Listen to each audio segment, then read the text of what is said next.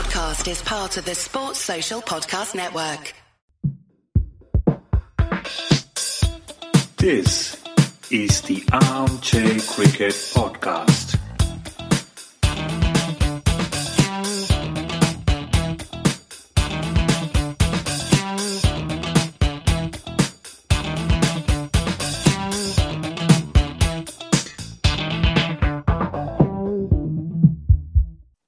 Hello all.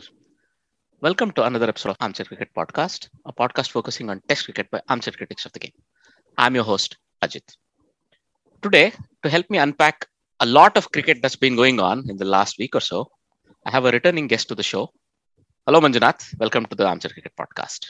Hi, Ajit. Always a pleasure to be on your podcast, and a lot of, again, looking forward to some really good discussion. So thank you for having me. No worries.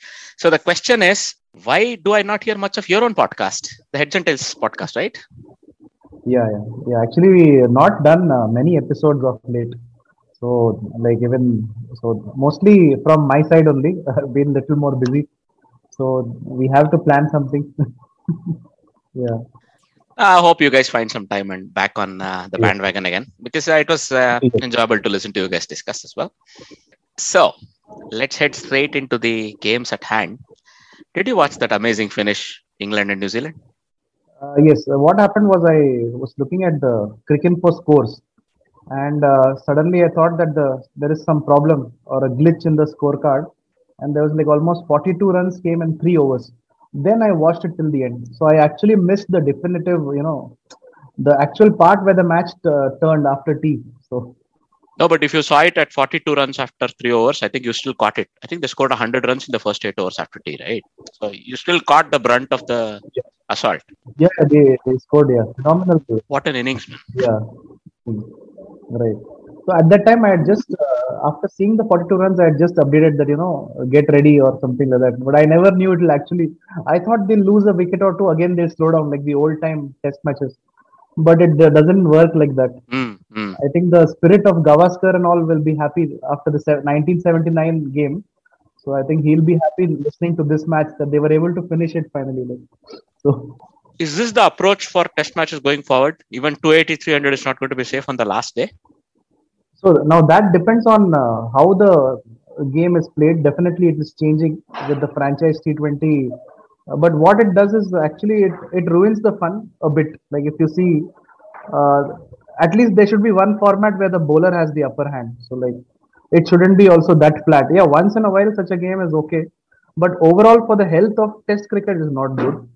I know I may sound a little skeptical or a little old fashioned, but then I would rather see that Ashwin and Hanuma Vihari kind of a defense and save the game. That gives a little more thrill for me. But maybe for someone who is not a junctional millennial or born after 2000, so for them maybe this is more enjoyable.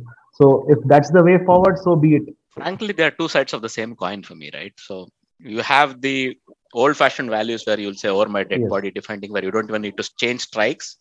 You're just sitting at one end and you're blocking through, seeing a session and a half. That's like rear guard.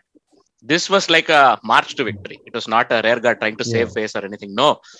So with the amount of cricket they play and the kind of cricket they've played, I think Johnny Bairstow just coming back of IPL, right? He has the touch. And Ben Stokes, look, he's always going to be a aggressive cricketer in most conditions. The combination for me, that was perfect. So neither held back, but what an assault. Look, Johnny Bairstow went in 43 or 48. And then I actually missed the first 5 overs of that assault. Then I'm turning it on, like 59, 60 runs have been scored in 5 overs. I'm like, wow, this is well and truly on. Right? I remember tweeting at T saying they need 137 and it's going to be interesting. I mean, in the first half an hour or 40 minutes, I think they closed the game out. Just the way, the amount of runs that were made, the result was never in doubt. The opposition was just, they were blown away. Like literally, they didn't have any plans, any ideas. Like they didn't even try to maybe take some time. All those things, just they were caught. Like they were caught with their pants down literally. So can't blame them much for that. Well, how much did they miss Jamieson, who missed out? He was out injured, right? He couldn't bowl. They are not they have that control. I think they missed Wagner more. Like that's what I feel. Yeah, many people bring it up that whichever test Wagner didn't play, they are not playing well. But Neil Wagner is someone who's like, last year he was Mm-hmm. bowling with a foot fracture at full tilt, and he's like relentless line. And he has perfected that art of, defensive bowling, which is culminating into wickets and even aggressive, mixed with aggression with the bouncers. So that is something which is missing. So if you have guys who are going to, that they are going to be more or less full or like 8 meters, 10 meters mark, then people like Besto are going to play through the line. Of course, they are good from the short bowling also. But then this is bound to happen. Like if Wagner is there in the attack, then one end can definitely be better controlled. So I know it's asking too much. He is with 36 right now, and how long can he go on like this with relentless attack? We don't know. But fit Neil Wagner actually completes this attack, like, apart from Jamieson also. So like even Jamieson with the batting, he even lengthens the lineup that way.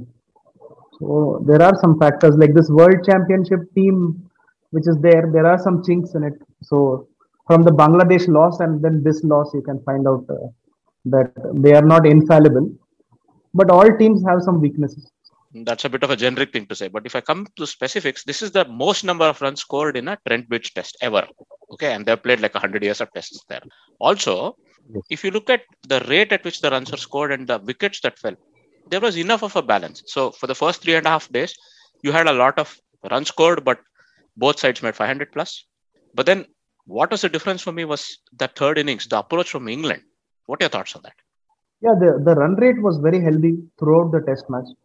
So there was an urgency. So it almost reminded of the Australia of the 2000s. Like they were going at a very 3.5 and above. So it was like they bought themselves the time to pull off this chase. So although it is like there is a risk of getting bowled out cheaply, but England, even if they collapse, it's like one Right. more collapse. But this is a phenomenal effort. So definitely for the approach, you have to laud them. So still with the help of a New Zealander, but well done to them. So that is there. So it cannot happen each time. So but still, whenever the things are in their favor, they have capitalized. So they have been a good side in that. So then comes the question, the New Zealand factor. You already brought it up. The coach is now a New Zealander who's like never take a step back sort of a guy. The captain is a New Yeah, Zealander who's exactly the same sort of an attitude guy. right. Do you think this is the change in approach and attitude? Is this the New England? Do you think this will continue for longer? Yeah, so now it depends on how their equations are. So like now they are just forming, and he might have definitely they would know him from other cricket and as a player. So, but as a coach, we really don't know what goes on behind the scenes. But from his attitude, like a few of his press interactions and everything, he is definitely an assertive character. So what I feel is it will help the captain. It will take the limelight away from him. So always like someone who's Ben Stokes, who's always in the limelight. I think McCullum can definitely absorb some of the pressure that way. So far in all his media interactions, he's been fine. And now the thing to be seen is after a few losses also we have to see whether that same the same resolve remains or no. So that is the thing. So with the ups and downs. So if looking at this performance, like there is definitely there are some shades of like maybe a Justin Langer kind of tenure may be loading for England. So, but it may be too early to say because they keep changing coaches. Like you never know what is going on. But definitely these are good signs for them. And maybe Joe Root, the batsman, may truly Hmm, arrive hmm, after hmm. in this tenure. It remains to be seen. For me, there was a marked improvement in the attitude in both the last 2 days of the first as well as the second test. I think that's what gave them the victory more than anything. It's the approach and the attitude of England. I would dare say this attitude is also sort of a combined product of the captain's mentality as well as the coach's inputs, I'm sure. So you're absolutely right when you say we have to wait and Yes. see how they respond when some things go against them. Maybe a small period of reversals. Let's see how they respond. Right. But as a test match fan, I'm really happy to see the way they're batting and they're attacking. The fields that are set, the bowlers, the freedom that's given, everything is very refreshing. When it comes to, well, New Zealand, what's happening? They would be really disappointed, gutted, right? The way they batted in the both the tests, frankly, and then to lose both of them. The first test to a gem of 100 by Joe Root, then second test to gem of 100 by Bairstow. and having made so many runs in the second test, 190 and 100 again, Yeah. and well, it was a flat deck to be said, but there's enough that bowlers, if you bowl dry for a period, you could still get wickets, right? And as you say, they were really stunned, I'm sure, by that assault. But maybe if Kane Williamson was on the field, you think things could have been different? Yeah, definitely. Kane Williamson will spend time in the middle. So whatever he does, he is the vital person around which the batting revolves. So definitely his absence is going to hurt the team. And yeah, even if you keep two third mans, he will play a few dot balls, but he will get a start. That is the thing. So in both the innings, like you found that they were 4 down for not much in both the test matches, and then you had Mitchell and Blundell rescue them to a certain level, then even go ahead in the game. So that is one problem which they are having. Like they have a few like glitches in top order, like people who bat long. So that should be there. Earlier they had Mark Richardson over the years. Hmm. So he used to be that stoic person holding up one end. So currently they are in need of one more like that. So now the only thing is left to see is among these top four, who is the one who can give them these kind of innings to wear out the new ball so that Williamson can have it a little better. So otherwise, mostly it's like nothing for one, nothing for two, and he's always there to face the new ball. So eternally under pressure. So that is the problem with their lineup. Yeah, that could be a good one when it comes to Kane Williamson, the batter. What about Kane Williamson, the skipper who could have been on the ground when all this assault unfolded on the last day? So his inputs will definitely make a difference. But then, like even if you see, Latham is not a bad tactician in that way. But at times, you may find that he's a little bit one-dimensional. He may be continuing with the same fields for a long time. There was no radical change or any attempt to change the momentum or something. So that you can definitely, if you in hindsight, you can accuse him of being a little bit one-dimensional and trying to follow the ball, follow the game, and such like that. But again, obviously, we all know that Kane will be back. So eventually, Kane era will resume. I think normal services should resume. But definitely, they need someone else to take over in the absence of Kane. Well, I mean, as you say, Latham also has his own learning curve as a skipper. Maybe he's a good tactician, but some things you have to learn with how it works with the specific team, right? So, and specific set of bowlers conditions. So, yeah, it's probably a smattering of bad decisions when it comes to field placements and so on. And he missed a key bowler as well. It was all in all a wonderful test, like back-to-back wonderful tests in the series. It augurs really well for England, the new era, so to say. But also another question when it comes to batsmen. So if you see the three other batters in the Fab Four, Kohli has had a quiet period over the last 18 months or so. Yeah. Steven Smith as well and Kane Williamson as well. The only guy who's actually gone from strength to strength was, in fact, out of the Fab Four and has come back in, roaring. In fact, probably the top position in the Fab Four now, Joe Root. What has changed in the last 18 months or so? Can you put your finger on that? It's actually really hard to explain. Maybe a few subtle changes in technique, possibly, but actually he has been. When he came to India, one thing I noticed was he was very much strong off his back foot, and anything under the eyes, he was really good in playing. So probably it's like trusting the bounce, allowing the ball to come to him. So maybe in a little bit batter-friendly conditions, he can just run away with it. But if you go back to the 2019 Ashes, he was falling over a bit and he got bowled by Pat Cummins in that time, bowled or caught behind. So definitely he has adjusted a few trigger movements and all. And right now, he has a little bit very simple free-flowing approach. So there is not much jitteriness. There is just a simple back and across movement and he's meeting the ball under his eyes. And I think the confidence also has a lot to do with it.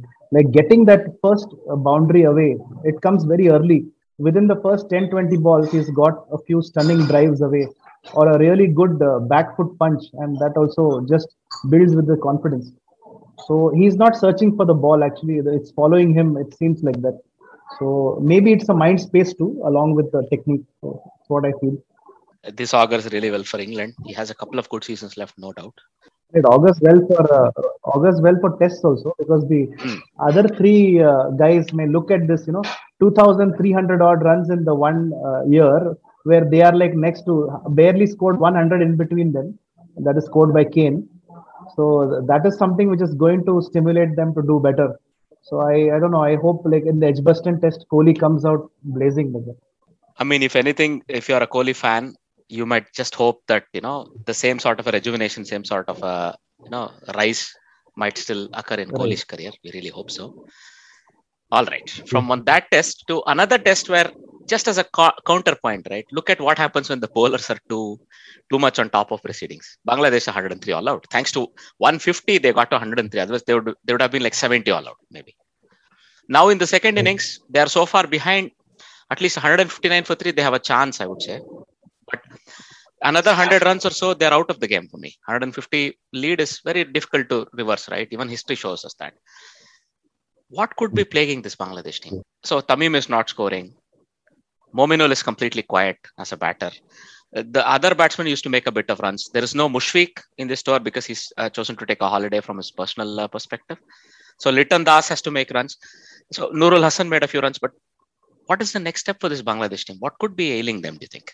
So the traditional problem with Bangladeshis has been patience. Like if you go online and search for Ramiz Raja and his interaction, so they are always thin on patience. If you see if we see look at the cricket fans, somewhat we feel like how the Indian cricket fans were in '96. The Bangladeshi fans are like that. They're growing restless, and the team has only a partial contribution in that. And probably they just need a little more patience. And they showed plenty of that in New Zealand when they won that test.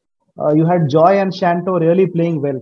So they need somebody to at least motivate them and go back to that mind space where everyone was really batting well. Litton is suddenly is not on song that much, but as a batting unit, if they spend a little more time, a bat for time, they will definitely they can produce these big scores, better performances. But traditionally, they are a little bit thin on patience. I think we need to work on that. I really don't know how, but I hope they do it. I would love to, see Litton facing 200 balls in a game and, really being not out, going inside like that. So, I think he does it. I'd rather somebody in the top 4 does it. yeah, I'd rather exactly. Mominul does it. Tamim does it. Because Litton is already sort of fighting a rear guard where he comes. Yeah, lone battle. Yes. As things stand, West Indies have a lead of 56 runs and they have 7 wickets standing. And that's by the by okay. But when you look at what it can mean in terms of the whole game, well, it'll really be the next 50 overs or so of the game, whether Bangladesh can get West Indies all out with a lead of under 100, maybe just over 100, and then come back really strong. Otherwise, this test is lost, because we remember previously they had the same sort of an issue when they visited West Indies, and they used to make very small totals in the first innings, put themselves so far back that they couldn't come back into the test. So let's see if they have learned their lesson here. Moving on, well, there's this ODI, I think not very far from my house, where Netherlands are taking on England. And unfortunately, England have, if you are a Netherlands fan, they've made a 498 for 4 in the first innings. And in the second innings, in 36 and a half overs, Netherlands are 181 for 6. So do you think England will enforce the follow-on? Well, actually, I always liked Netherlands as a team. I first saw them in the '96 World Cup. So there were a few very interesting characters. Of course, the grand old man Nolan Clark walked out at that time. And later on, I really liked them in 2009 when they won that match in the T20 World Cup. So definitely, apart from Ireland and now Afghanistan has come up recently, but I always expect Netherlands to fight, because there have been traditionally these very not so talented, but definitely very enterprising cricketers. And of course, there has been Tendo has been there, Van der Merwe was there. So definitely now currently Max O'Dowd is one of their good prospects. So if he fires them, they always have a good chance of at least fighting. So I really hope that at least there should be some challenge from the associate nations. Otherwise, it will just become a three-way affair. That is not good. So I don't know. The ICC may not be committed, but as fans, we are committed to seeing associate nations do well. So it always gives us happiness. Absolutely. Look, I'm a fan of Netherlands cricket as well, but the problem is there is a huge difference in skill set and also in terms of what they achieve. Netherlands are missing four first choice bowlers. They're all playing in the county cricket where they're playing the T20 tournament in England. They can't completely rely on Netherlands cricket to give them that sort of a living. So they have to rely on other formats of income, and that means sometimes the time gets divided. So Peter Siller, the skipper, complained about it, but it's a losing battle for him always. So they're able to do the best what they can. Their top order is very young. Their openers are doing good, must be said. I had gone to one ODI, so it was a decent game, but West Indies was still too strong. But when you look at the rest of the summer, I'm rather a bit worried because against England, Pakistan, and New Zealand, the divide between the top 10 teams and the rest of who are recently associates or who are now just ODI teams, it might come through in a bad way. So this is something I really hope even the administrators that they take a slightly different approach to how games are organized. So and so on. So this is a long rant. So just to finish off the Netherlands part of the the podcast, I have actually played against Steven Laburst last year, the captain of the 1996 Netherlands World Cup. He's still playing club cricket for a club called Saland. That's nice. I mean, what a man, really. A really, really tough man. Hard man. He's probably in his 60s. And if you listen to him command the fielders, the way he sets up the field, sets up bowling changes, this is a man you see was a captain. And he is a captain. And, you don't want to get on the wrong side of him. This is what I realized. But a nice man after the game with a drink in hand. Associates, the one real good example which I can give for associate fans, like if you see the 2003 World Cup where Kenya went into the semi-final. So you saw Asif Karim bowl his last spell and going at an economy of like 3 or 4, and then Steve Buckner gives him his cap, and so it's very sad and very and also happy in a way, but it shows the struggle, like how much struggle is there in the as an associate country to come up represent in the World Cup. It's like really a very big gulf is there. So I think the faster that gulf is plugged, the better, because the more the merrier as far as sport is concerned. It should be more inclusive. So always we feel that when there are associates, like you can take even this Trumpelman who is a South African, then he gets a visa for Namibia and then goes and plays for Namibia, performs well. Yeah, or there's Erasmus with jersey number 7, Namibia's Dhoni finishing games. So yeah, so it feels good actually. So you want more such unknown names to become household names, because that is how it works. That is how it inspires. So really, I wish them well. I hope Netherlands do well in their upcoming exploits. Absolutely. Before we go into other games, we should also have a quick word about the Afghanistan-Zimbabwe games. Well, again, there the gulf was quite obvious, where Zimbabwe could not chase 170 made by Afghanistan. That's understandable because they have a very strong bowling lineup. But in the last game, the third T20I, Afghanistan even defended 125. That's how good their bowling is, right? There's such a vast experience gap. Fazal Haq Farooqi played IPL. You have Rashid Khan. You have all of these amazing bowlers. Even skipper who's skippering this tournament, Nabi, he didn't even bowl in the last game. Without him, they completely kept Zimbabwe to 90 for 9 in the 20 overs. So I also love the approach from the Afghanistan team, that it's a completely never say die approach. You see big things for them as far as Asian cricket is concerned? Yeah, if you see, the corner was turned in one series against Bangladesh, where there is a game where they need 3 runs to win from the last ball, or 2 runs to win, and it is hit to Rashid Khan at the long on boundary, and one rocket throw and the batters run out. They lost by 1 run. So like that kind of spirit, this spirit definitely, Afghanistan has come up in leaps and bounds. So their hunger to do well, it just keeps growing with each game. And also it helps to have BCCI as a friend and give them like they have been well hosted at Ekana Stadium, and they've got the good facilities. They have top flight players playing in the leagues. Those factors there, but they have utilized it well. So even if you take their only test also, they did, initially they were very overwhelmed by the situation, but they came about. So I think for them, things are looking bright for them. Absolutely. So I mean, for me, the next step in their growth is to play in the SENA countries, but one step at a time. They're doing really well, yeah. and they'll also measure up to that challenge. And you actually we can't help but feel bad for Zimbabwe. There was a time when Heat Streak and our chicken farmer Edo Brandes were running through Right. lineups for fun, and they had Paul Strang and that attack. And currently now it's a little bit dry, the cupboard. But soon, there was Sikandar Raza fighting a lone battle in the qualifiers. But after that, not much has come out of Zimbabwe. Hopefully, there are a few. There was Blessing Muzarabani was selected for the IPL. He was selected for the IPL, but yeah, I was looking forward for him to get some chance, but unfortunately, he missed out. So hopefully, we'll see in the coming games. Now with 10 teams, I think definitely someone like Muzarabani will have a market, and also teams wanting to take him. All right. Indeed. So we really wish Zimbabwe all the best in the upcoming days as well. Moving on, if you were to take a look at the ongoing South Africa versus India T20I series, Manju, have you been able to follow this? Yeah, I've been watching the games quite a bit. Well, when you look at the second to the third T20I, you saw there's a difference in approach from the Indian team.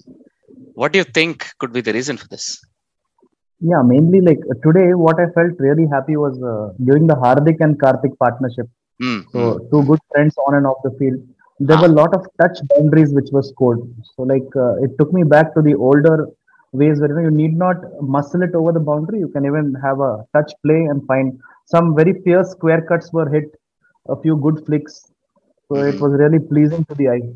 So I would rather enjoy a combination of big hits and also these shots.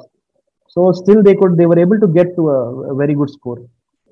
So later on, like it seemed to be more than enough for them. So I don't know. I still feel that totally ditching this approach and going with the England way is also it may not suit our side. So still the jury is out on what kind of approach to have. So usually we are sedate starters and then we catch up. So but then Right. how much is sedate and how long is too long is what the batsman in the middle has to decide. Right? Look, I was actually referring to second and the third ODIs, T20Is, but doesn't matter. You're probably discussing about the fourth one, which finished just now before we started recording. So in Yes. all, if you go back, look, the second T20I, it was sort of, again, India was struggling to get the right, let's say, runs going. It was a sticky pitch. 148 that they made was never going to be easy, but one fantastic innings from Henrik Klassen saw the game through. And I thought the Indian spinners were not particularly good. I mean, you would expect a bit more on this pitch from the likes of Akshar Patel and Yuzvendra Chahal, but they both went for a lot of runs. On this pitch, I thought it had to be the spinners because Bhuvneshwar Kumar bowled really well. 4 for 13. You don't fault the fast bowlers. They were okay. Avesh Khan did not give too many runs away. And same for Harshal Patel. And you saw Hardik Pandya was costly, but then all that came down to was how the spinners bowled, and kudos to Henrik Klassen. He won them the game. When it comes to the third one, you see that there is already a change in attitude. What you said, they built big thanks to like big partnership right at the top. Your top 1 and 2 made 50s, even though they couldn't close out as fast or as well as they would have liked. 179 was still going to be too much on that pitch, and that's how it turned out. Klassen made another 29, but the spinners came to the party, and Harshal Patel I thought was wonderful, 4 for 25. Yuzvendra Chahal 3 for 20. So for me, the difference between the second and the third T20I was the bowling of the spinners. And see, Bhuvneshwar Kumar has been good throughout. Harshal Patel is always a growing cricketer, and he's showing that to us. So he usually starts the series slow. First game, second game, he's not good, but he comes good. That's what we saw also in T20s, the IPL, and so on. So that brings us to today's game. So India didn't start particularly well because they were like 56 for 3. I remember at the 10-over mark when I stopped watching the game. So I was pleasantly surprised to see they had gone to 169 for 6 and Dinesh Karthik had scored a 50. So we will have a couple of points to discuss. Is this opening top 3 good enough? Are they good enough to be the future of Indian T20 cricket, do you think? Rituraj Gaikwad, Ishan Kishan, Shreyas Iyer. Yeah, so right now the thing is that we have a major tournament coming up very close. So I wouldn't like to give more players into the mix and confuse them. So the best thing is from the team management is it should be clear that these people will be in if the big guns are not ready by the time. So they have to be ready to come in and fill the slot. So So if they are like that, accordingly they can prepare and get into the correct mindset to fulfill this role. But then again, if you like for what happened with Raidu, like sorry to be going back to the same thing, but like Raidu was told that there were press conferences that he is the number four, Mm, and then there is a 3D man walks into the scene, so that sends a very wrong message. So I really hope that with Dravid in the center, I really hope that there is a clear message to them, so that mm, they can also pick up the game. Maybe Shreyas can improve against the short ball. Like today, we saw DK hitting the spinners. So that way, it always works. Like knowing your role definitely helps. And using Dinesh Karthik as a prime example, definitely the top order can be groomed to perform for us in the World Cup in the future.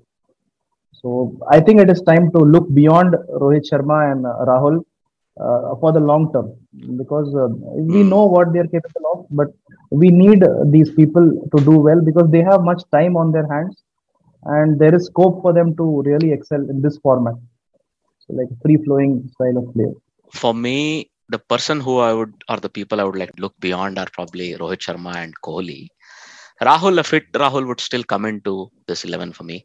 He would be the banker around whom you could have all your stroke makers go. So he's an ideal number 3, number 4 for me. You would think he should be given the most number of balls to play, but I don't generally agree with that. I would give him 30, 40 balls and have him score 40, 50 runs in that. And then you have the likes of Pant, Iyer, Pandya, and Karthik who can blast, who can really hit out around him. So the question really comes is the top two for me. About basically top 2 to 3, where you'd say Kohli, if he bats at 3, you would have Rohit Sharma. So Rohit Sharma also has his struggles with fitness sometimes, right? And even now he's injured. Well, if you hear about what's coming, we hear rumors that Rohit Sharma is not going to be able to tour the England for the one test. KL Rahul himself might be out of this. So how do you see India faring in this tour of England when it comes to the single test that they play? It's going to be tough because one thing is, it's one thing to play a tour, but it's another thing to like go for a one-off test. So always like one-off tests are a little bit dicey. Like what happened at the WTC final, if you would see, that is also a fair idea. What happens in such one-off encounters? Hmm. Sometimes you are not well prepared, not well acclimatized, so it can go horribly long. So we can only hope that we find good backup, and probably like someone like Abhimanyu Ishwaran or someone could get his chance. So Hmm. we don't know. How about So Prithvi Shaw or yeah, Gaikwad Prithvi in the Shaw longer format? definitely. Yeah, so Prithvi Shaw and Gaikwad definitely worth a go in the long format. And considering that Prithvi Shaw was there in the Australian tour, despite a few unfortunate first over dismissals and edging onto the stumps. So I think the technical flaws apart, he is someone who can definitely run away with the game. So I don't think we should be too skeptical about him. Hmm. And provided he doesn't have his cough syrup and stuff and doesn't get into trouble, I think he should make it. So I also really want Prithvi Shaw to do well. He has a Absolutely. good range, and he's the one fellow who reminds me of the Sehwag era. So like I don't know, Absolutely. as a nostalgic person, I always feel that if we have that one guy to give the impetus, then the match will take a different turn. You can never underestimate the effect of a hard hitting opener who can actually change the Yes, game in a matter of 5, 8, 10 overs, even in a test match, right? But for me, yes, there's also another name, Shubman Gill. So look, they are all the yes. future of Indian cricket. Maybe Shubman Gill might fit in at 3 better than in the top, but it remains to be seen. But for me, we are not yet ready to move on from Rohit and Kohli in the longer format. But in the shorter Yes. formats, in the shortest format, I would say it might make sense to persuade both of them to not really stretch themselves, let me put it that way, right? Let them Exactly. focus on the upcoming 2023 World Cup. See, the three big players, the three big batsmen at their time, 2007 did it. Tendulkar, Ganguly and Dravid, they decided to step aside, and a young team led by a young skipper went on and took the trophy. We've not been able to replicate it since. Why not try that again? I know it's very un-Indian to expect to have different skippers for different squads and have a completely different guy leading the T20 team when you have a different guy leading the test in the ODIs, or even at least ODIs when it comes to Rohit Sharma, right? The way I look at it, Rohit Sharma's career is slowly winding down. He may actually not last a whole lot beyond the next year's 2023 World Cup. I even hope he makes it to the World Cup. because he has his fitness issues. I have a slightly different vision for Rohit Sharma. So I don't know. People will criticize me for that, or they may Okay. few may agree. I don't know, but I don't know. Maybe if his career does wind down, I would rather have him come out for Mumbai and play like a Darren Stevens. But is that possible in Ranji? I don't know, Hmm. because India is a very competitive country, and there are a lot of competition for Ranji slots. But I don't know. Rohit Sharma is that kind of guy, like 3 a.m. also he can come hit one pull shot for six, in hole out in the same kind of shot and Right. go out. So definitely this era of aesthetically pleasing players might end with the hard clubbing, Fred Flintstone kind of Bairstow and Stokes kind of a play. So I don't know. I still feel this touch play should not go totally out of vogue. It won't. It So won't. the touch timing, yeah. So that guy. Hmm. So another guy who's faded away is like Zubair Hamza had come for South Africa. Hmm. So Hmm. initially he looked really very technically correct and all. So he's also one of those guys, very pleasing on the eye, good to watch. Well, Hamza has So not faded away. He's put himself in trouble, and he's banned for a yeah, year for taking something he shouldn't have. yes, Another air quotes cough syrup, right, right? yeah, So another problem. Yes. where I'm going is simple, right, Manju? So for me, Hmm. let the youngsters take over the team in the T20. Let them have an experienced Yes. coach. Let the older generation, the golden generation, who's currently ruling the roost, let them go to the ODI World Cup, see if they can win, and take India to the World Test Championship finals again. Make a chance to actually win the Hmm. World Test Championship final and the ODI World Cup if possible. Let the youngsters go to the T20 World Cup, see if they can get it home. Right? It was, after all, a very adventurous keeper batsman who took over the captaincy and took India to a World Cup, right? T20 World Cup. So let's see Yes, if that's possible. definitely. Well, before we move on, I think we should also wrap up the game. So in this game, the bowlers really stood up. So Avesh Khan really showed us how special he is. He took a 4-4 and completely wrapped up South Africa in that 87. It looks like this is their lowest score. They had no scores greater than 20. 20 was Rasif under Dushan. So also he had fantastic control. Again, Bhuvneshwar Kumar 2 overs 8, right?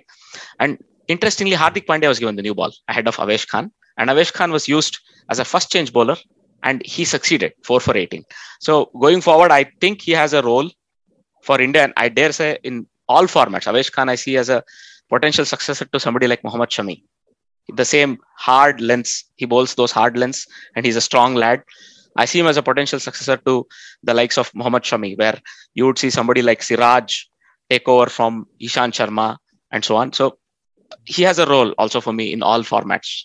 Yeah. So two names. One is there is Avesh Khan, Mm, and one was Prasidh Krishna. absolutely. So Prasidh Krishna is like our Karnataka's Joel Garner prototype. Right. So I know, but it is an unfair comparison because Joel Garner is more of a fuller length, and Prasidh Krishna is more of a hit the deck bowler. But then definitely like these two names, Avesh Khan, Prasidh Krishna, have made steady progress among a few seasons. We saw Mohsin and Umran Malik in this season, but I would still wait for one or two more IPLs to see if their tricks are discovered or how they come back in the second season, third season, like that. But definitely, like you said, Bumrah and Siraj at the leading the attack, and a few younger bowlers under them. Definite prospect is there. And of course, if once Ashwin is gone, we have a lot of left arm spinners coming through the ranks. Interesting times ahead. Moving on, let's take a quick look at the Australia-Sri Lanka series, where Sri Lanka seem to be coming back. So, as a country, they're undergoing a lot of stress and strain. They're going through some troubled times.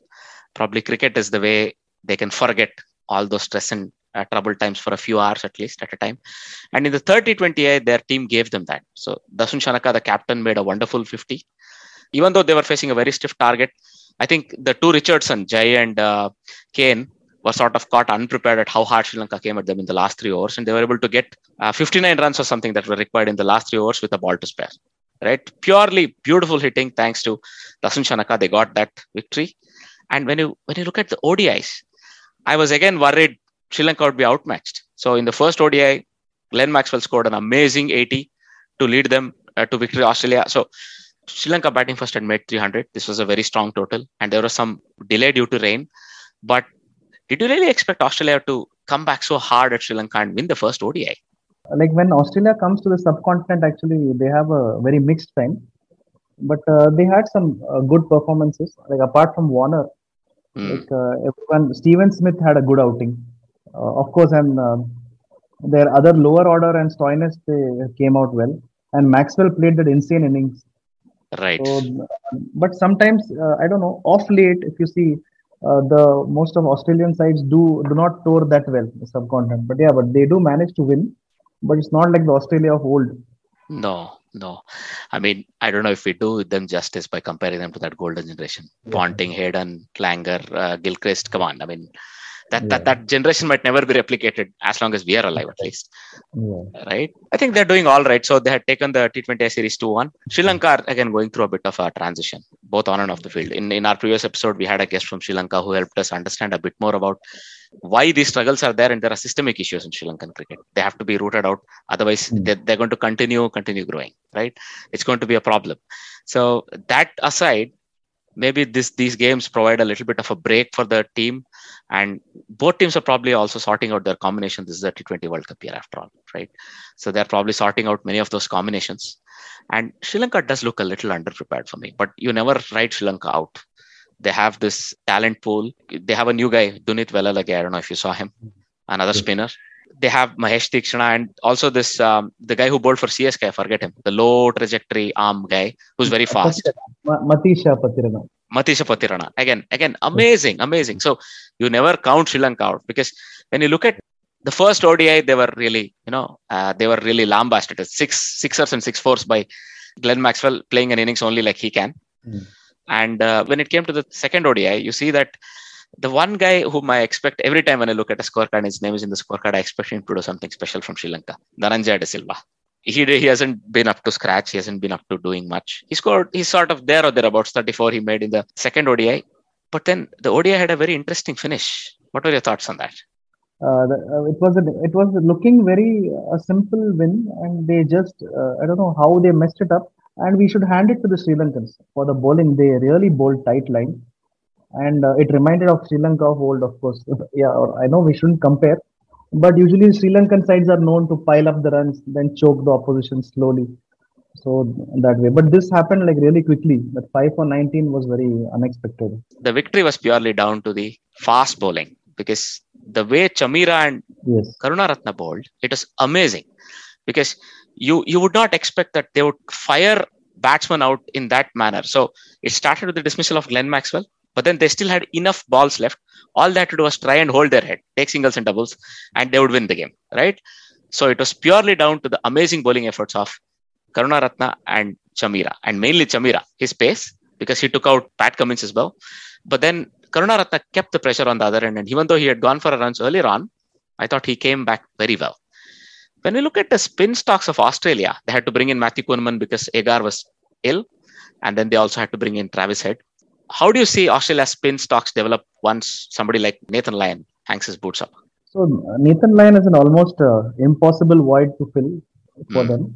The other almost Nathan Lyon who was there was Gavin Robertson. Was unfortunately his career overlapped with Vaughan, Right. and now he's battling with brain tumor also. So we wish him a speedy recovery. He's Sorry to one hear of that. those guys who had a very natural action. Similarly, they had Jason Kreza. So, as for some reason, I'm not seeing anyone in the vicinity. Yes, there was definitely an under 19. There was one Nivethan Radhakrishnan. I was very excited for seeing him. But like if you see like contrast to the women's cricket game, the spin stocks are quite dry for Australia. I think Swepson is yet to develop into a more all-round bowler, must be said. Yes, but again, Swepson is like he's still facing that leg spinner's peak. When will it come? So like for Shane 30. Warne, it came in his late 20s and that way. Hmm. So the total control, and then there was of course Stuart McGill, and then there was Bryce McGinn who just finished in the shadow of Vaughan and his aftermath. So really, it's difficult. Maybe if Steve Smith hadn't given up leg spin, the spin cupboard wouldn't been so. That is, he hasn't given up completely, but he's not looked upon as a frontline spinner. There is a problem, definitely. There is a problem there now, but I think you would face always a gap of somebody like Nathan Lyon. You're absolutely right. You can never replace him, right? Right. But you hope the spinners, they train with him, they learn from him, and in a year or two, they are good enough. It's impossible to give Phil that word right away, but there's no ready-made replacements. But yeah, I also don't see the quality yet, but maybe they'll develop. And somebody like Nivedan, you may yet see him in a couple of years' time. And there is a guy called Sangha. Yeah, Sangha, we have seen him, Big Bash and all, but yeah. Tanveer Sangha. Tanveer Sangha. Yeah, he's a wonderful bowler. Yeah. So he's also a leg break bowler. Let's say he looks like a more all-round bowler than Mitchell Swepson, if I may say that way. Yeah. So it remains to be seen whether he's able to make that jump. So, well, some things to look forward to. All right. Now, moving on, we can take a look at some of the news from off the cricketing field. New Zealand and their COVID problems. What's going on? First, it was Michael Bracewell, along with the physio and the strength conditioning coach. Then now it's Devon Conway, and before that it was Kane Williamson. How come it's only sweeping the New Zealand team and not the England team as well? Well, the thing of the bubbles is that it can even be counterproductive. So like we've seen with Varun Chakravarti's injury, he went for a scan outside to a hospital, then came back and many other people got infected. Then similarly, as Mitch Marsh was down with illness, and the Delhi Daredevil squad attended the next match in quarantine.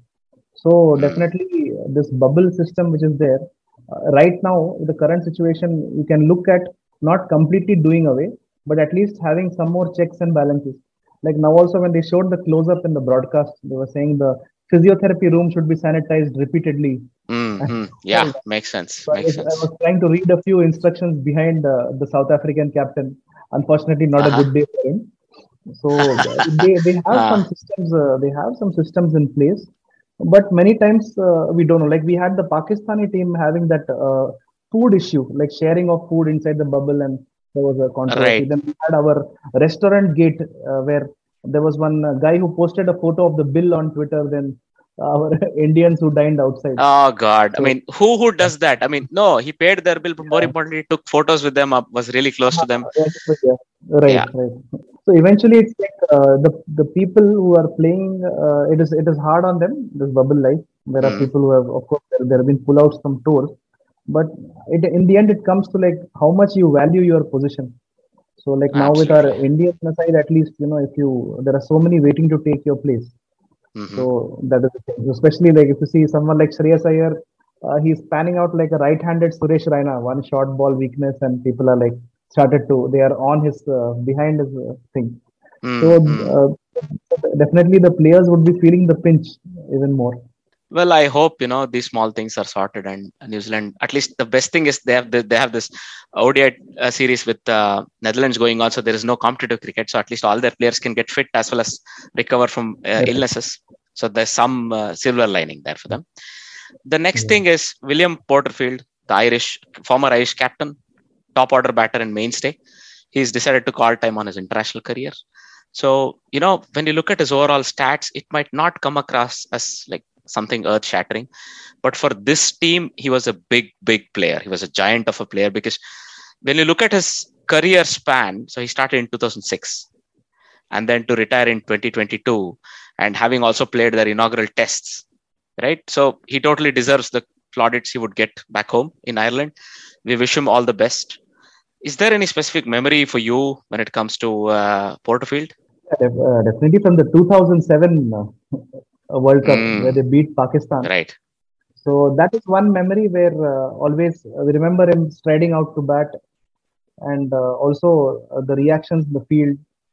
So these are a few memories, and always cheering up the fast bowlers. Basically, the equation between Porterfield and Trent Johnston, it was something that quite to behold. The fast bowler, right? Like those are that was the first time when I saw the Ireland green shirt, and then I ordered one ICC official Ireland shirt. So it's not the team jersey, but it was a round neck T-shirt. Wonderful. So that was the time, So this was, unfortunately, Bob Woolmer expired in that World Cup. But Ireland's passage in the Super 8 was something to behold. It was a great sight. And he has been at the helm of most of their prominent milestones. Even in the test match at Malahide, he played a decent knock. So it feels good. These are some characters which you need around the game. They may not be very famous. So like, everyone remembers all the famous ones, but we have some not so famous people who also have to be honored. So because they are the ones who keep the flag flying in these associate nations, Hmm. and after doing part-time jobs and not having a full-time career, being semi-professional, then playing in the counties, managing their fitness themselves. Right. So all these, they deserve to be saluted. Absolutely. Maybe he goes into coaching, or it looks like he might go into commentary to initially see off. I think I've heard him on certain associate games. So we wish him all the best. Moving further, well, Ranji Trophy. So we are in the semi-finals. It looks like Mumbai and MP have more or less confirmed their place in the Yeah. finals. MP are yet to win. Mumbai, whenever they just decide to let the opposition have a crack at it, it looks very much like they're also going to win. Well, I mean, quite a lot of influence of Chandrakant Pandit in the way MP have played, and he's already won the trophy with two teams, Mumbai and Vidarbha, and now he's Vidarbha. right. He knows Mumbai team also inside out. He was formerly a coach there, so it's going to be interesting when these two teams meet in the final. But Mumbai have another record. So in the quarterfinal, they made the record with the highest difference in a win, right? 725 runs. In the second innings, while they were batting in the semi-final, they made another interesting record. So this was made by the openers. So apparently, this is the first recorded first wicket partnership in any first-class cricket where one of the openers made no runs. I mean, batting with Prithvi Shaw, you don't have to be surprised. All you have to do is stand, right? The runs will come.